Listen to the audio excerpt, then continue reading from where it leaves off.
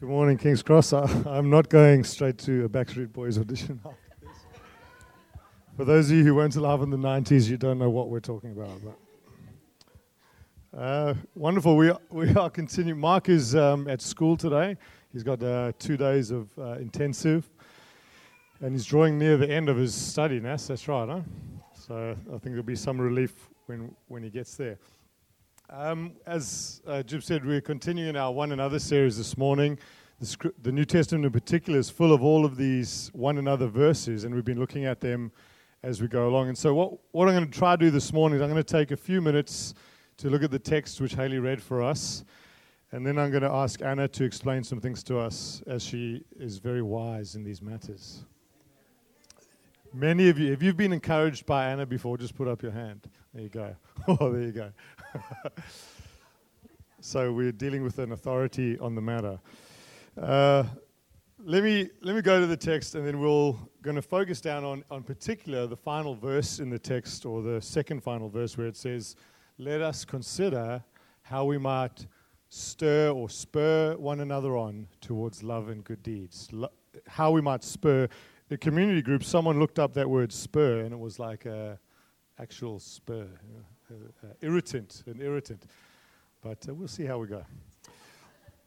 We hope we don't irritate you too much, only by the Holy Spirit for your good. Nervous laugh. All right. Hebrews 10, and it reads like this. It starts off, "Therefore let us, since we have confidence to enter the holy places by the blood of Jesus." So he's painting a little picture here. He's saying we have such a confidence, such reassurance to enter into God's presence. This is the gospel, that you could never enter God's presence apart from Jesus. But now you have such confidence. If you're good at something, you know, hopefully if you work, you're okay at your job. And if there's two people trying to do the same job, if you had a mechanic and me working on your car, would you prefer the mechanic to do it, or would you like me to do it? Mechanic, yeah. Easy questions this morning. And so the mechanic has confidence because he is assured he knows the engine and he knows what to do. We are assured way beyond the level of a mechanic. We are assured by the blood of Jesus. We are welcomed into God's presence. It cannot be unsure. You know, even mechanics get it wrong. Have you ever experienced that? So we're talking about an earthly level. This is a kingdom God kind of level. We won't tell car stories this morning. But in Jesus, there's no lack. There's no, I didn't know about that. Oh, I misread the situation. Oh, hang on. Oh, you had sin. It's a big shock. I just found out. Sorry, let me go talk to the Father about this. Jesus already knew everything and has sufficiently welcomed us into his presence with confidence. And so we have confidence to enter the most holy, into the holy places by the blood of Jesus, through a new and living way that was opened through the curtain, that is, through his flesh, through his body. Since we have a great high priest over the house of God, let us draw near. We can then draw near to Jesus with a heart full of assurance, with our hearts sprinkled clean from an evil conscience. Do you believe the gospel? Jesus has sprinkled you clean, completely. Completely clean. This is the gospel. You cannot get clean in any other way except by the blood of Jesus. Believe upon the blood of Jesus.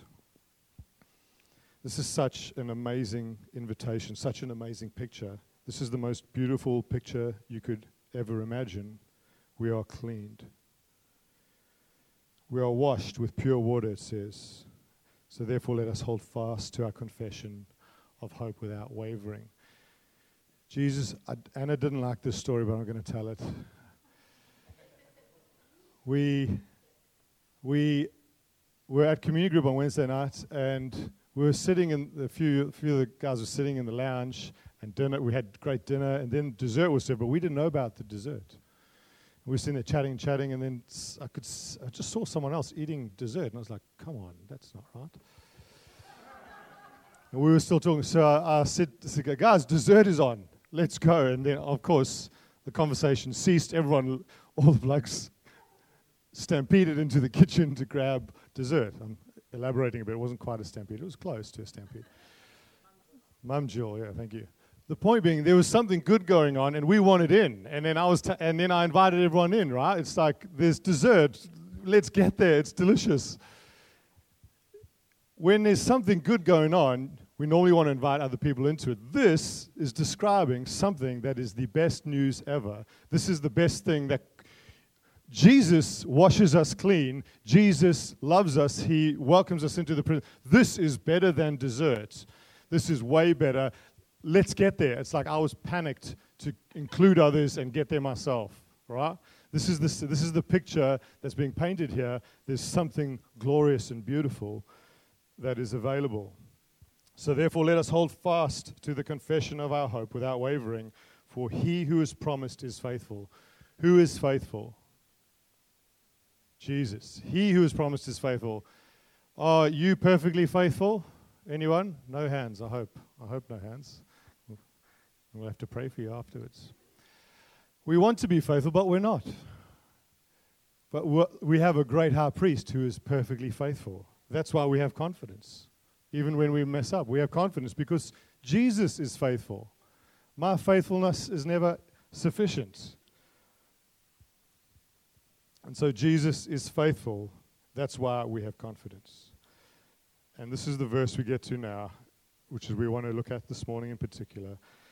Let us then consider, in the view of all this, in view of something that's way better than pudding or dessert, in view of the greatest, most beautiful news ever, the cleansing of our hearts, the welcoming of us into God's presence where there is peace, shalom, wholeness, the purpose of life, pure contentment, absolute joy. In view of all this being available to us, let us then consider how we might spur one another on towards love and good deeds. The context of this salvation is put immediately by the writer of Hebrews into community. He says, therefore, all this is going on, then we can together spur one another on. And then he reinforces by saying, don't give up meeting together as some are in the habit of doing, but do this, encourage one another all the more as you see the day approaching. Jesus is coming back. Do this more and more. So that's a 5-minute exposition of the text. That's a well-known text, actually. There's hours and hours of YouTubing on it if you'd like to go deeper into that text. But that's the basic idea. There's a glorious priest who's welcomed us. He's washed us clean. Hold on to him. And now we get to do this together. We get to welcome or encourage one another in love and good deeds. All right, I'm going to ask Anna to ask a few questions and let her just chat to us. Anna's a wonderful, wonderful lady. I'm married to her. It's my wife, if you didn't know. She loves to encourage people. We'll be doing something and she just will say, oh, that person needs this or whatever. I'm like, why are you thinking about all these things now? It's just a constant flowing from her of how to encourage other people. And so she's gifted in this way. And so I'm going to start by asking maybe, love, why encourage others towards love and good deeds? Open question. Why don't you start us off with that point? I will. Is this working? Yeah. Okay, cool. I reckon there are... Thanks, babe. That was really sweet. I reckon there are 2 reasons why we should encourage each other to love and good deeds. And so the first one is that we're imitators of God. And when we think about that really, really well-known scripture, for God so loved the world that he gave his one and only son, I think that really models how we can imitate God. So for God so loved, that's his identity, that is who he is, his love, and he's operating from that place of love that he gave. So that love actually compels us to action. So for God so loved that he gave his one and only son. So he withheld not a thing. He withheld nothing. And so I think in our imitation of God, we can follow that pattern in our own lives. And there's this old hymn. It says, when I survey... No. That won't be encouraging. When I survey the wondrous cross on which the Prince of Glory died. My richest gain I count but loss, and pour contempt on all my pride. See from his head, his hands, his feet, sorrow and love flow mingled down. Did ever such love and sorrow meet, or thorns compose so rich a crown?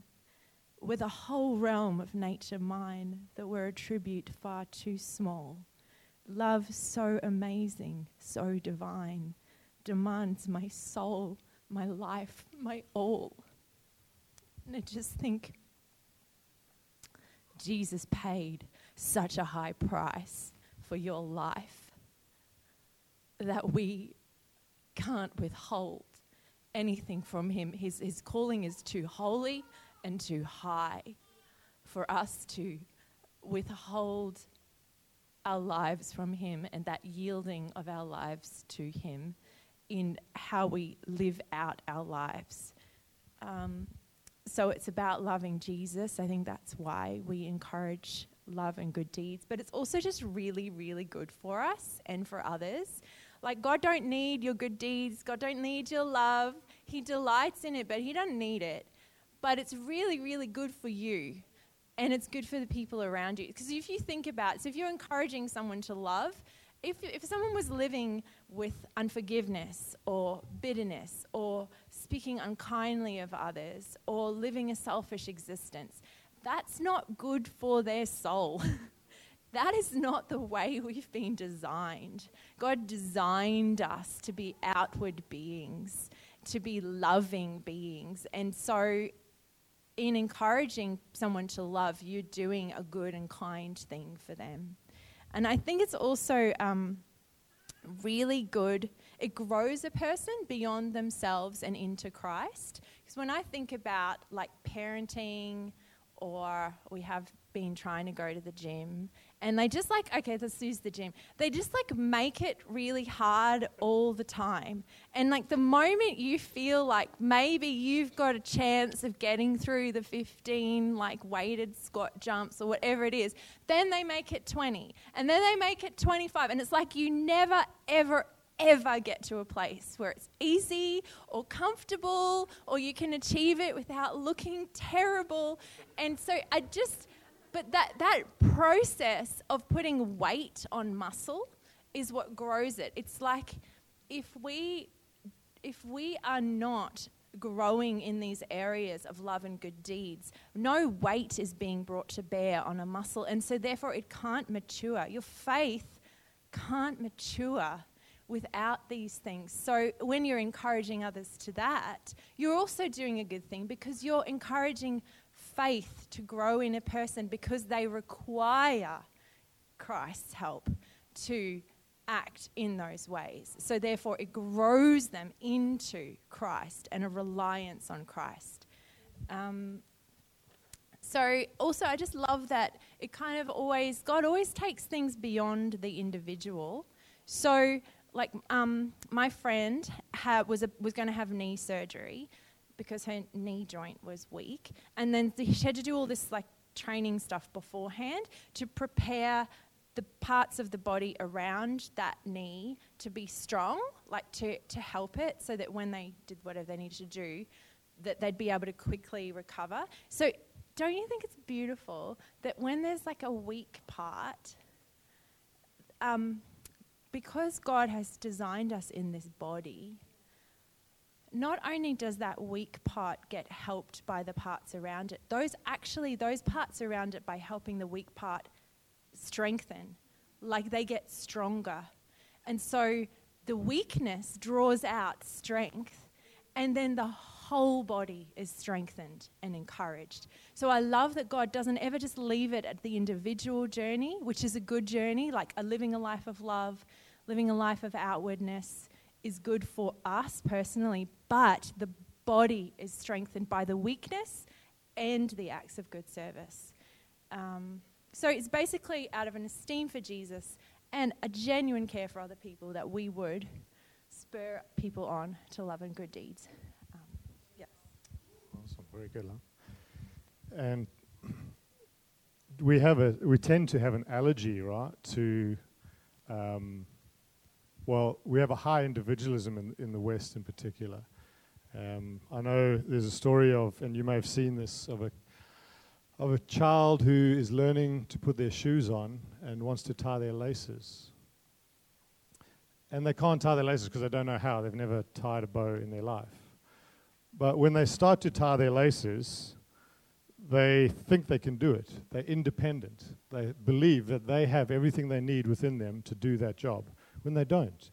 And what happens when mum or dad reaches down to help tie the laces? Anyone seen that before?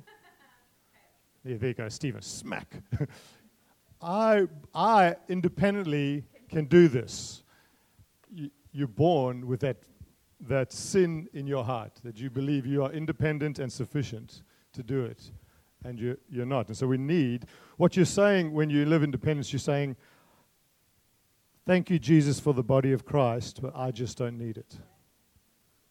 That's what you're saying. Anyway, I'll start. I don't want to start preaching. So, starting off then, we know that it's encouraging. Encouragement is good. Love and good deeds is good because it imitates God. It shows us we become more like Jesus. But two, it's also good for us. It's for our good and His glory. We begin to grow and we are strengthened. We're encouraged. We're built up. It's actually for our wholeness, for our health, that we become like this. So maybe, Anna, maybe you can just talk about, I've seen you do this so many times.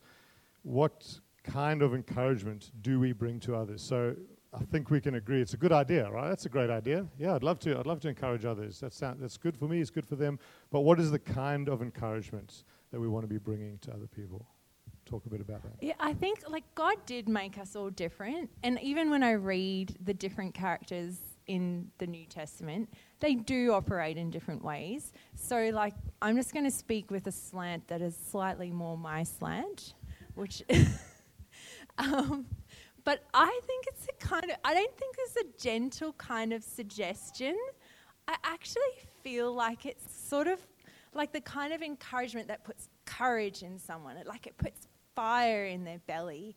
And when I hear Josh screaming on the sideline at a race that our kids are running, it's not a gentle kind of run along there, sire, well done. Perhaps you could consider running this way and crossing the line. It's not like that, right?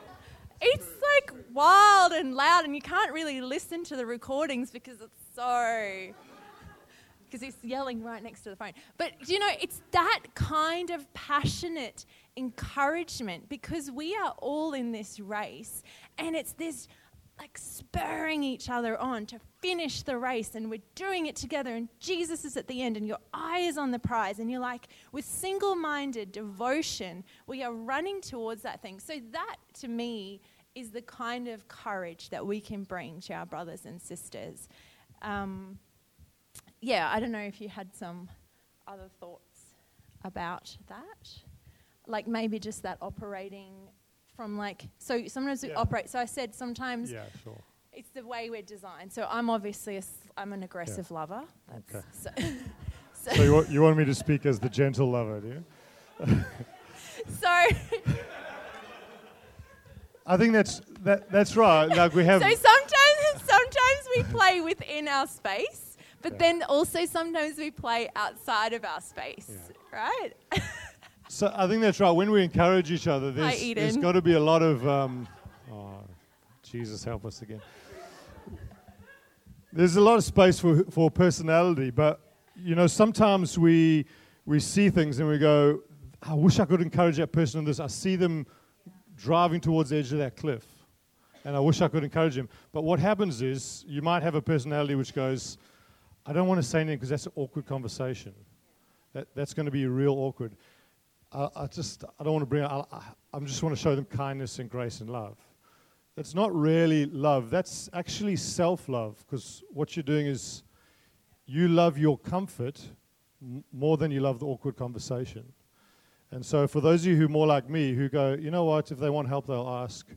I'll just watch them drive off the cliff. There's kind of has to be a courage that comes into you to go, you know what, I'm not going to self-love in this moment. I'm going to say something. And so you can say nothing out of self-love, but you can also say too much out of self-love. So when I was younger in high school, I would love getting into arguments of all sorts of, it was just a joy to me. And so I would say things because they made me feel good. And afterwards, yeah, that was awesome. I really stuck it to them. Brilliant. I'll go away feeling happy. That, again, yelling at someone to make yourself, it's self-love. So obviously the motive is always love for the other person. And you may do that. It's not wrong to scream. I think it's great to cheer and scream like, come on, let's go, let's do it. That's wonderful. If you're the person who doesn't want to do that, you have to encourage yourself to say, you know what, the Bible calls me and says, let me consider, the text we focus on, consider how you can encourage others. So no one's off the hook here. It's not the elders must encourage people. It's the whole body. Every one of us has a biblical call to encourage one another towards love and good deeds. So when you see someone behaving without love or without good deeds, the Bible calls you to consider how you might be able to encourage them towards it. And so I think there's kind of two examples in there where you don't want to be, and just do a quick test on yourself.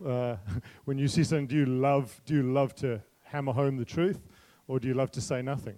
And normally you'll pretty easily fit into one of those categories. And just then ask God to help you. And I think God wants us, if we're a lion, to learn to be like a lamb. If you're a lamb, to learn to be like a bit of a lion in these situations. Of course, you see this immediately, and one of the other main purposes in it is the gospel.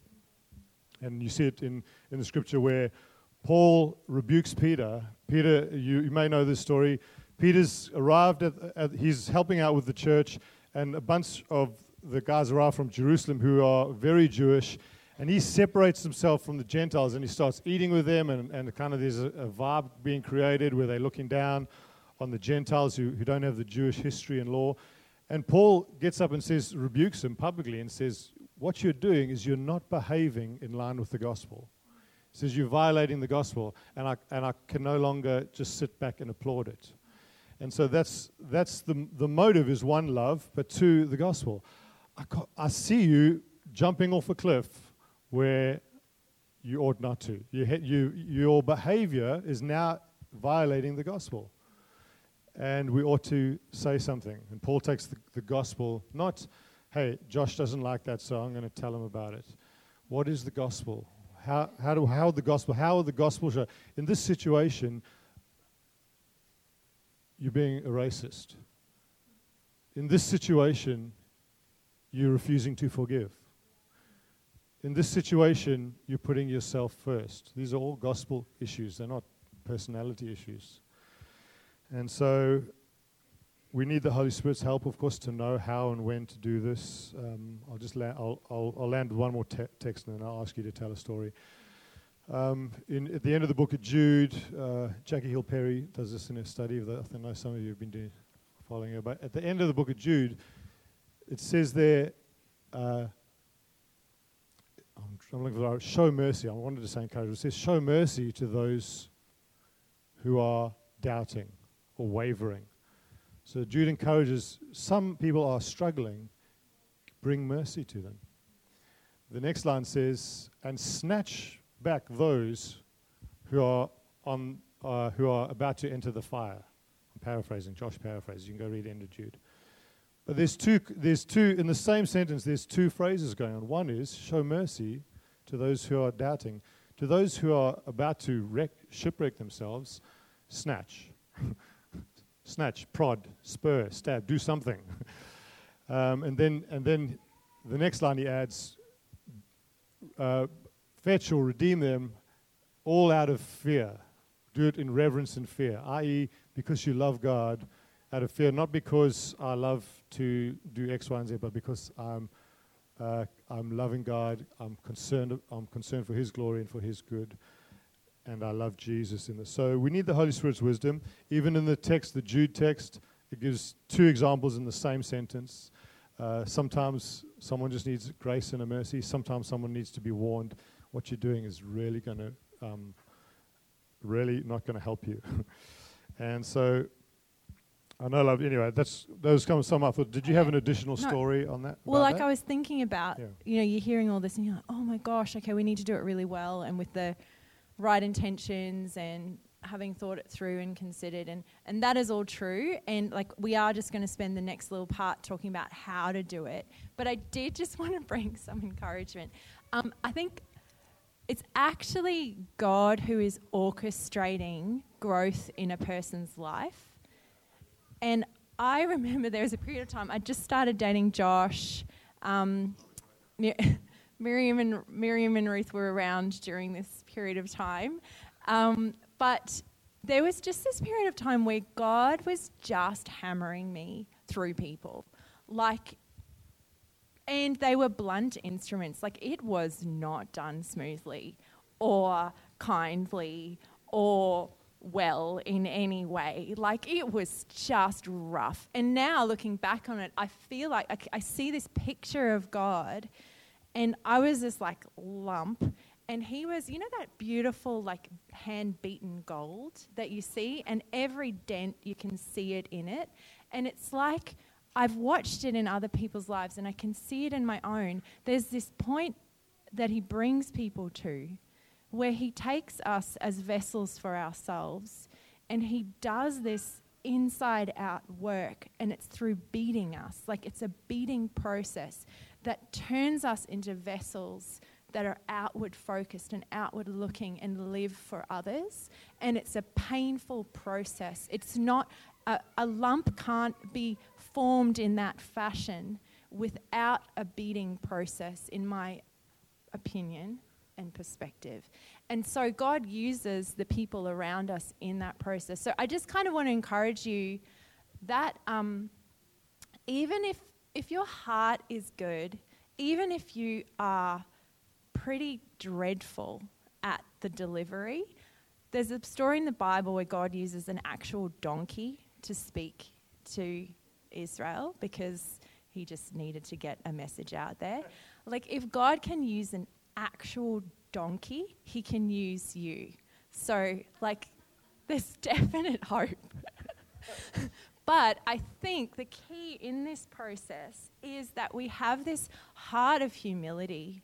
The reality is Jesus claimed us for himself. And then if we in any way think that we have arrived, we are sorely mistaken. Our whole lives are a journey of humbling, and they're a journey of dying. And so that there needs to be this deep humility that sits in each of us to be encouraged by others, to be spurred on by others. And we need to yield ourselves to that and receive that from really broken people around us. I think the most I receive so much encouragement from Christians who are younger than me or people who are younger than me. Like, just the encouragement comes ultimately from God, and we need to yield to receiving it from whoever he decides to bring that through. That will be through people who you look at their lives and you think, what the heck are you thinking you can speak to me about this? Your life is a red hot mess. But it's God who's orchestrating the work, and you actually need any kind of delivery from any kind of person can be for your good and your benefit if you humble yourself before God and allow him to do the work that he's wanting to do. So I really want to encourage us all to have that heart of humble receiving of whatever it is that God is wanting to do. Obviously with wisdom, obviously in conjunction with other people, because some things people have said to me are total rubbish, and you just got to chuck that out. But you know what I mean. You get the point. So yeah, be humble. Cool. The humility of approachability. There's a common lie that we think no one knows me better than me. You have to abandon that completely. The Bible says that we are spiritually blind. You know, the actual blind person knows he's blind, so he gets a dog and a stick, or he or she, and gets help and makes adjustments in their life to compensate for the blindness. Spiritually blind people, that's us. In this room, 10 out of 10 of you are spiritually blind. You have pockets of things you don't see in your life. It's just reality. That's how the Bible describes us. And the harder part is you think you see. You think you see. And that's why we need the body of Christ. That's why Jesus has put us together. Of course, the goal is not to be a blunt instrument. Of course, I don't think Anna's saying that at all.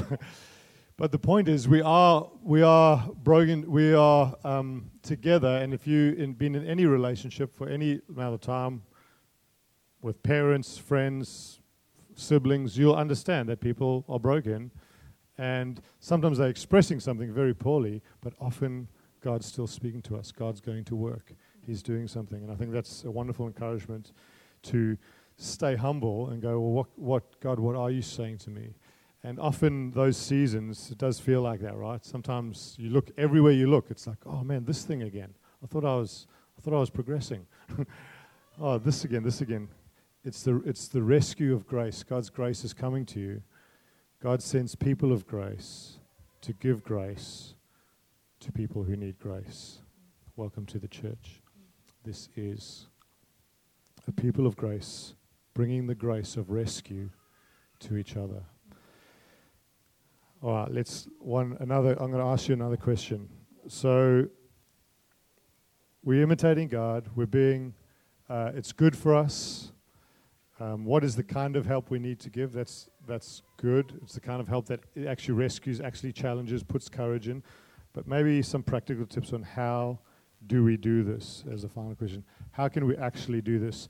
The text I want to ask all of us just to think of is this text. Consider how you can encourage others towards love and good deeds. Even while you're sitting there now, you can do this text this morning. Consider how you can encourage. So if you know someone right now who needs encouragement, think about them. Consider how you can do this. Maybe even write their name down in your phone or on a piece of paper. How am I going to encourage others this morning towards love and good deeds? So how do we do this? How can we do this? Okay, so I do just want to say, has anyone ever experienced a do-gooder, but it didn't feel very good to you? Like, so sometimes people do good deeds, and they're not very good. Like, I think, like, love and good deeds have to go together. So how do you know that it's a good deed? The person feels loved. If the person doesn't feel loved, it's probably not a good deed. So just maybe considering that in the mix is helpful. And love does really need to be genuine.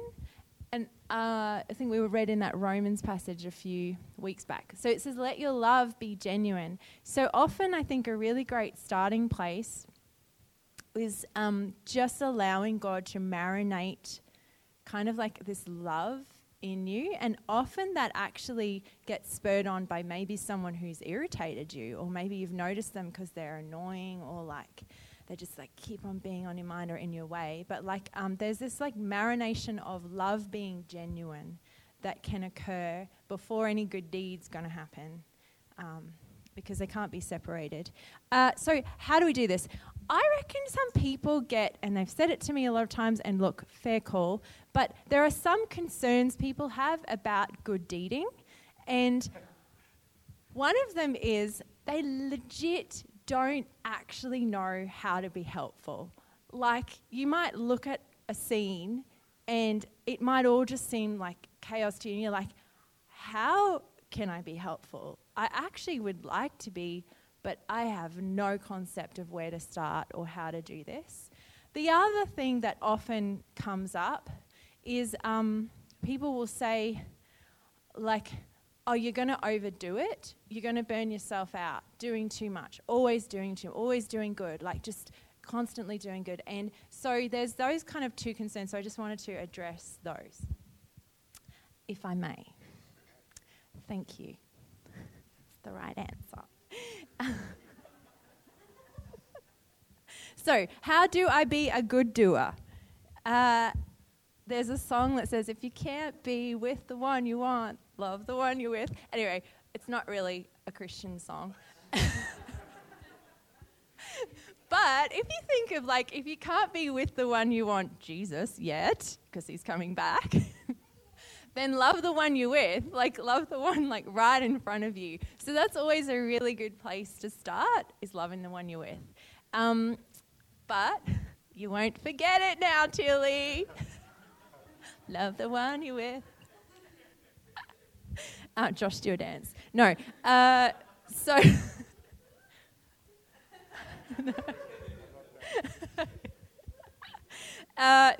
there's just 5 things that I think are helpful. 1, listen to people and spend time with them. It is very difficult to know what is going on in a person's life or how you can be helpful if you don't know their life and you're not with them. So that is helpful. Understand their lives and understand what is going on. I love the idea of the photo book. That's really cool because people can kind of nominate it for themselves. But there also does need to be this proactive thing that we do to understand other people's lives. So listen and spend time, know their lives. Pray. The Holy Spirit knows them better than you do. So how can I love them well? And that will often surprise me. That often surprises me. See, my problem is I often don't pause and pray. I'll just see a thing, because for me it's quite easy to see, and you'll know other people as well who it's easy for them to see. But the pausing and praying is really vital, because God might be trying to do a whole other different thing, and you're jumping in and you're getting in the way, and that is the kind of activity that can burn you out, because it's not the thing that God lays on you, you can do. You've got the grace in you to do it. But the thing that he hasn't laid on you, you're going to run into troubles. And anyone who's witnessed my life long enough will know there's a good way and a bad way to do it. So, right, Miriam. So pray. The Holy Spirit knows them. Pause. How do I love them well? There are so many different ways. Consider that. Consider what you can do to help, or how you have been given resources to help. If you are a tragic cook, please just consider other ways to help. Okay?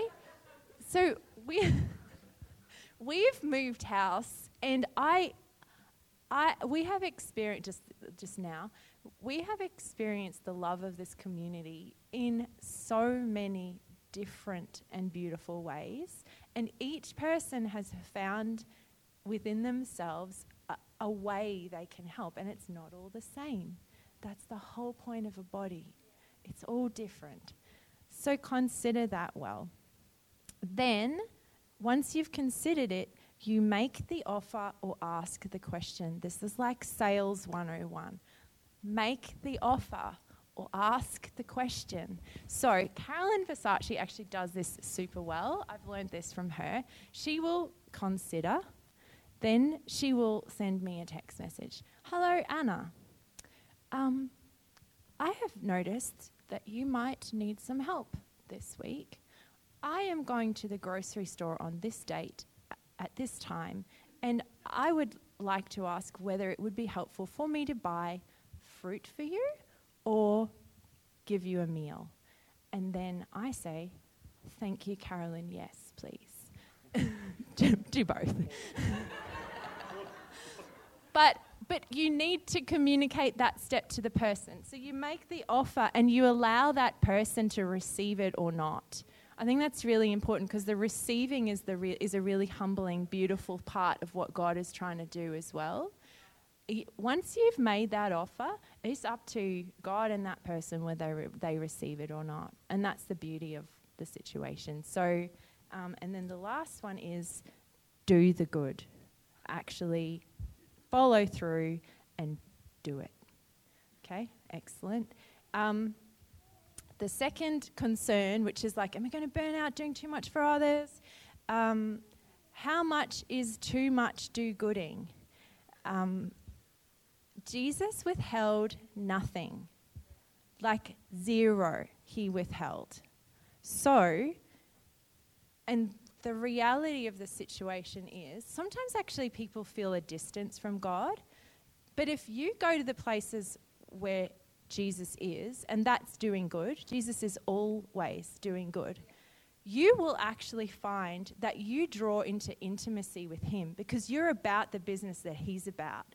So there is like this actual enlivening and refreshing of your heart that comes when you are partnering with him in that process. Honestly, if you are feeling distance from God, just try this out for a while and see what happens in your heart and your spirit, because he's there and so you're drawing close. But also it's his responsibility to care for you. So he is your shepherd. It is his primary responsibility. And I love that. From the rising sun to the setting sun, he is faithful. He will never, ever, ever fail you in caring for you. So it's his job to care for you, and it's your job to withhold nothing from him. And so as you do that beautiful dance of withholding nothing and yielding your whole life and your whole self, because living this, loving and doing good deeds is not going to look like what you think it's going to look like. And it's not producing the life, it won't produce the life that you had planned. It will produce the life that the King of your life has planned. And so there's this yielding, and there's this absolute responsibility that he takes on to care for you in that process of you withholding nothing. Yes. Done. That's great, love. Well done. So this morning, thanks, love, for sharing that. If you want to grow in encouraging and spurring each other on to love and good deeds, I think you'll learn a lot from Anna. That's why we asked her to do this, because she's very mature in it. She's been doing it for a long time. She's learned, bumped her head, but constantly pursued loving and encouraging others. I think when I asked who's been encouraged by Anna, almost every hand went up. Wouldn't it be a wonderful church where we do this on a kind of in an intentional way? How can I consider? That's the word this morning. If you take one thing this morning, consider how you make it personal. Consider how you can encourage other people. Hopefully we've given some practical sort of framework, but wouldn't it be great for a whole church community where just this kind of thing happens more and more? Honestly, King's Cross does do it heaps. So I'm not saying, hey, there's zero out there, let's try to get something on the board. It's the opposite. It's like we see this all the time. I want to invite every one of you into it. If you struggle, particularly with inward focus, I love Anna's encouragement. Try this out, because you'll find the presence of Jesus with you in these moments. I'm going to land it back in the text and then ask Jib to lead us in communion. I'm just going to read Hebrews 10 one more time. And Jib, if you can take us to communion. Therefore, since we have confidence to come into the holy place by the blood of Jesus, through a new and living way that has been opened for us, through the curtain, which is his blood. What a privilege. Our hearts are sprinkled clean from an evil conscience, and our bodies are washed with pure water. Wow, God is good. Let us hold fast then to our confession of hope without wavering, for he, Jesus, who promised, is faithful. He will shepherd you, he will lead you, he will enable you. He is faithful. Let us then consider how we can stir one another on to love and good works, not neglecting to meet together as some of the habit of doing, but all the more as we see the day drawing near. Jesus is coming back. This is glorious and good. It's how God made us. We were never made to do life by ourselves. We were made to serve and love each other and to be encouraged and built up. Now to him who's able to do far more abundantly than we can ask or think, according to the power that is at work within us, to Jesus be glory in the church through all generations, both now and forevermore. Amen. Thanks, Jude.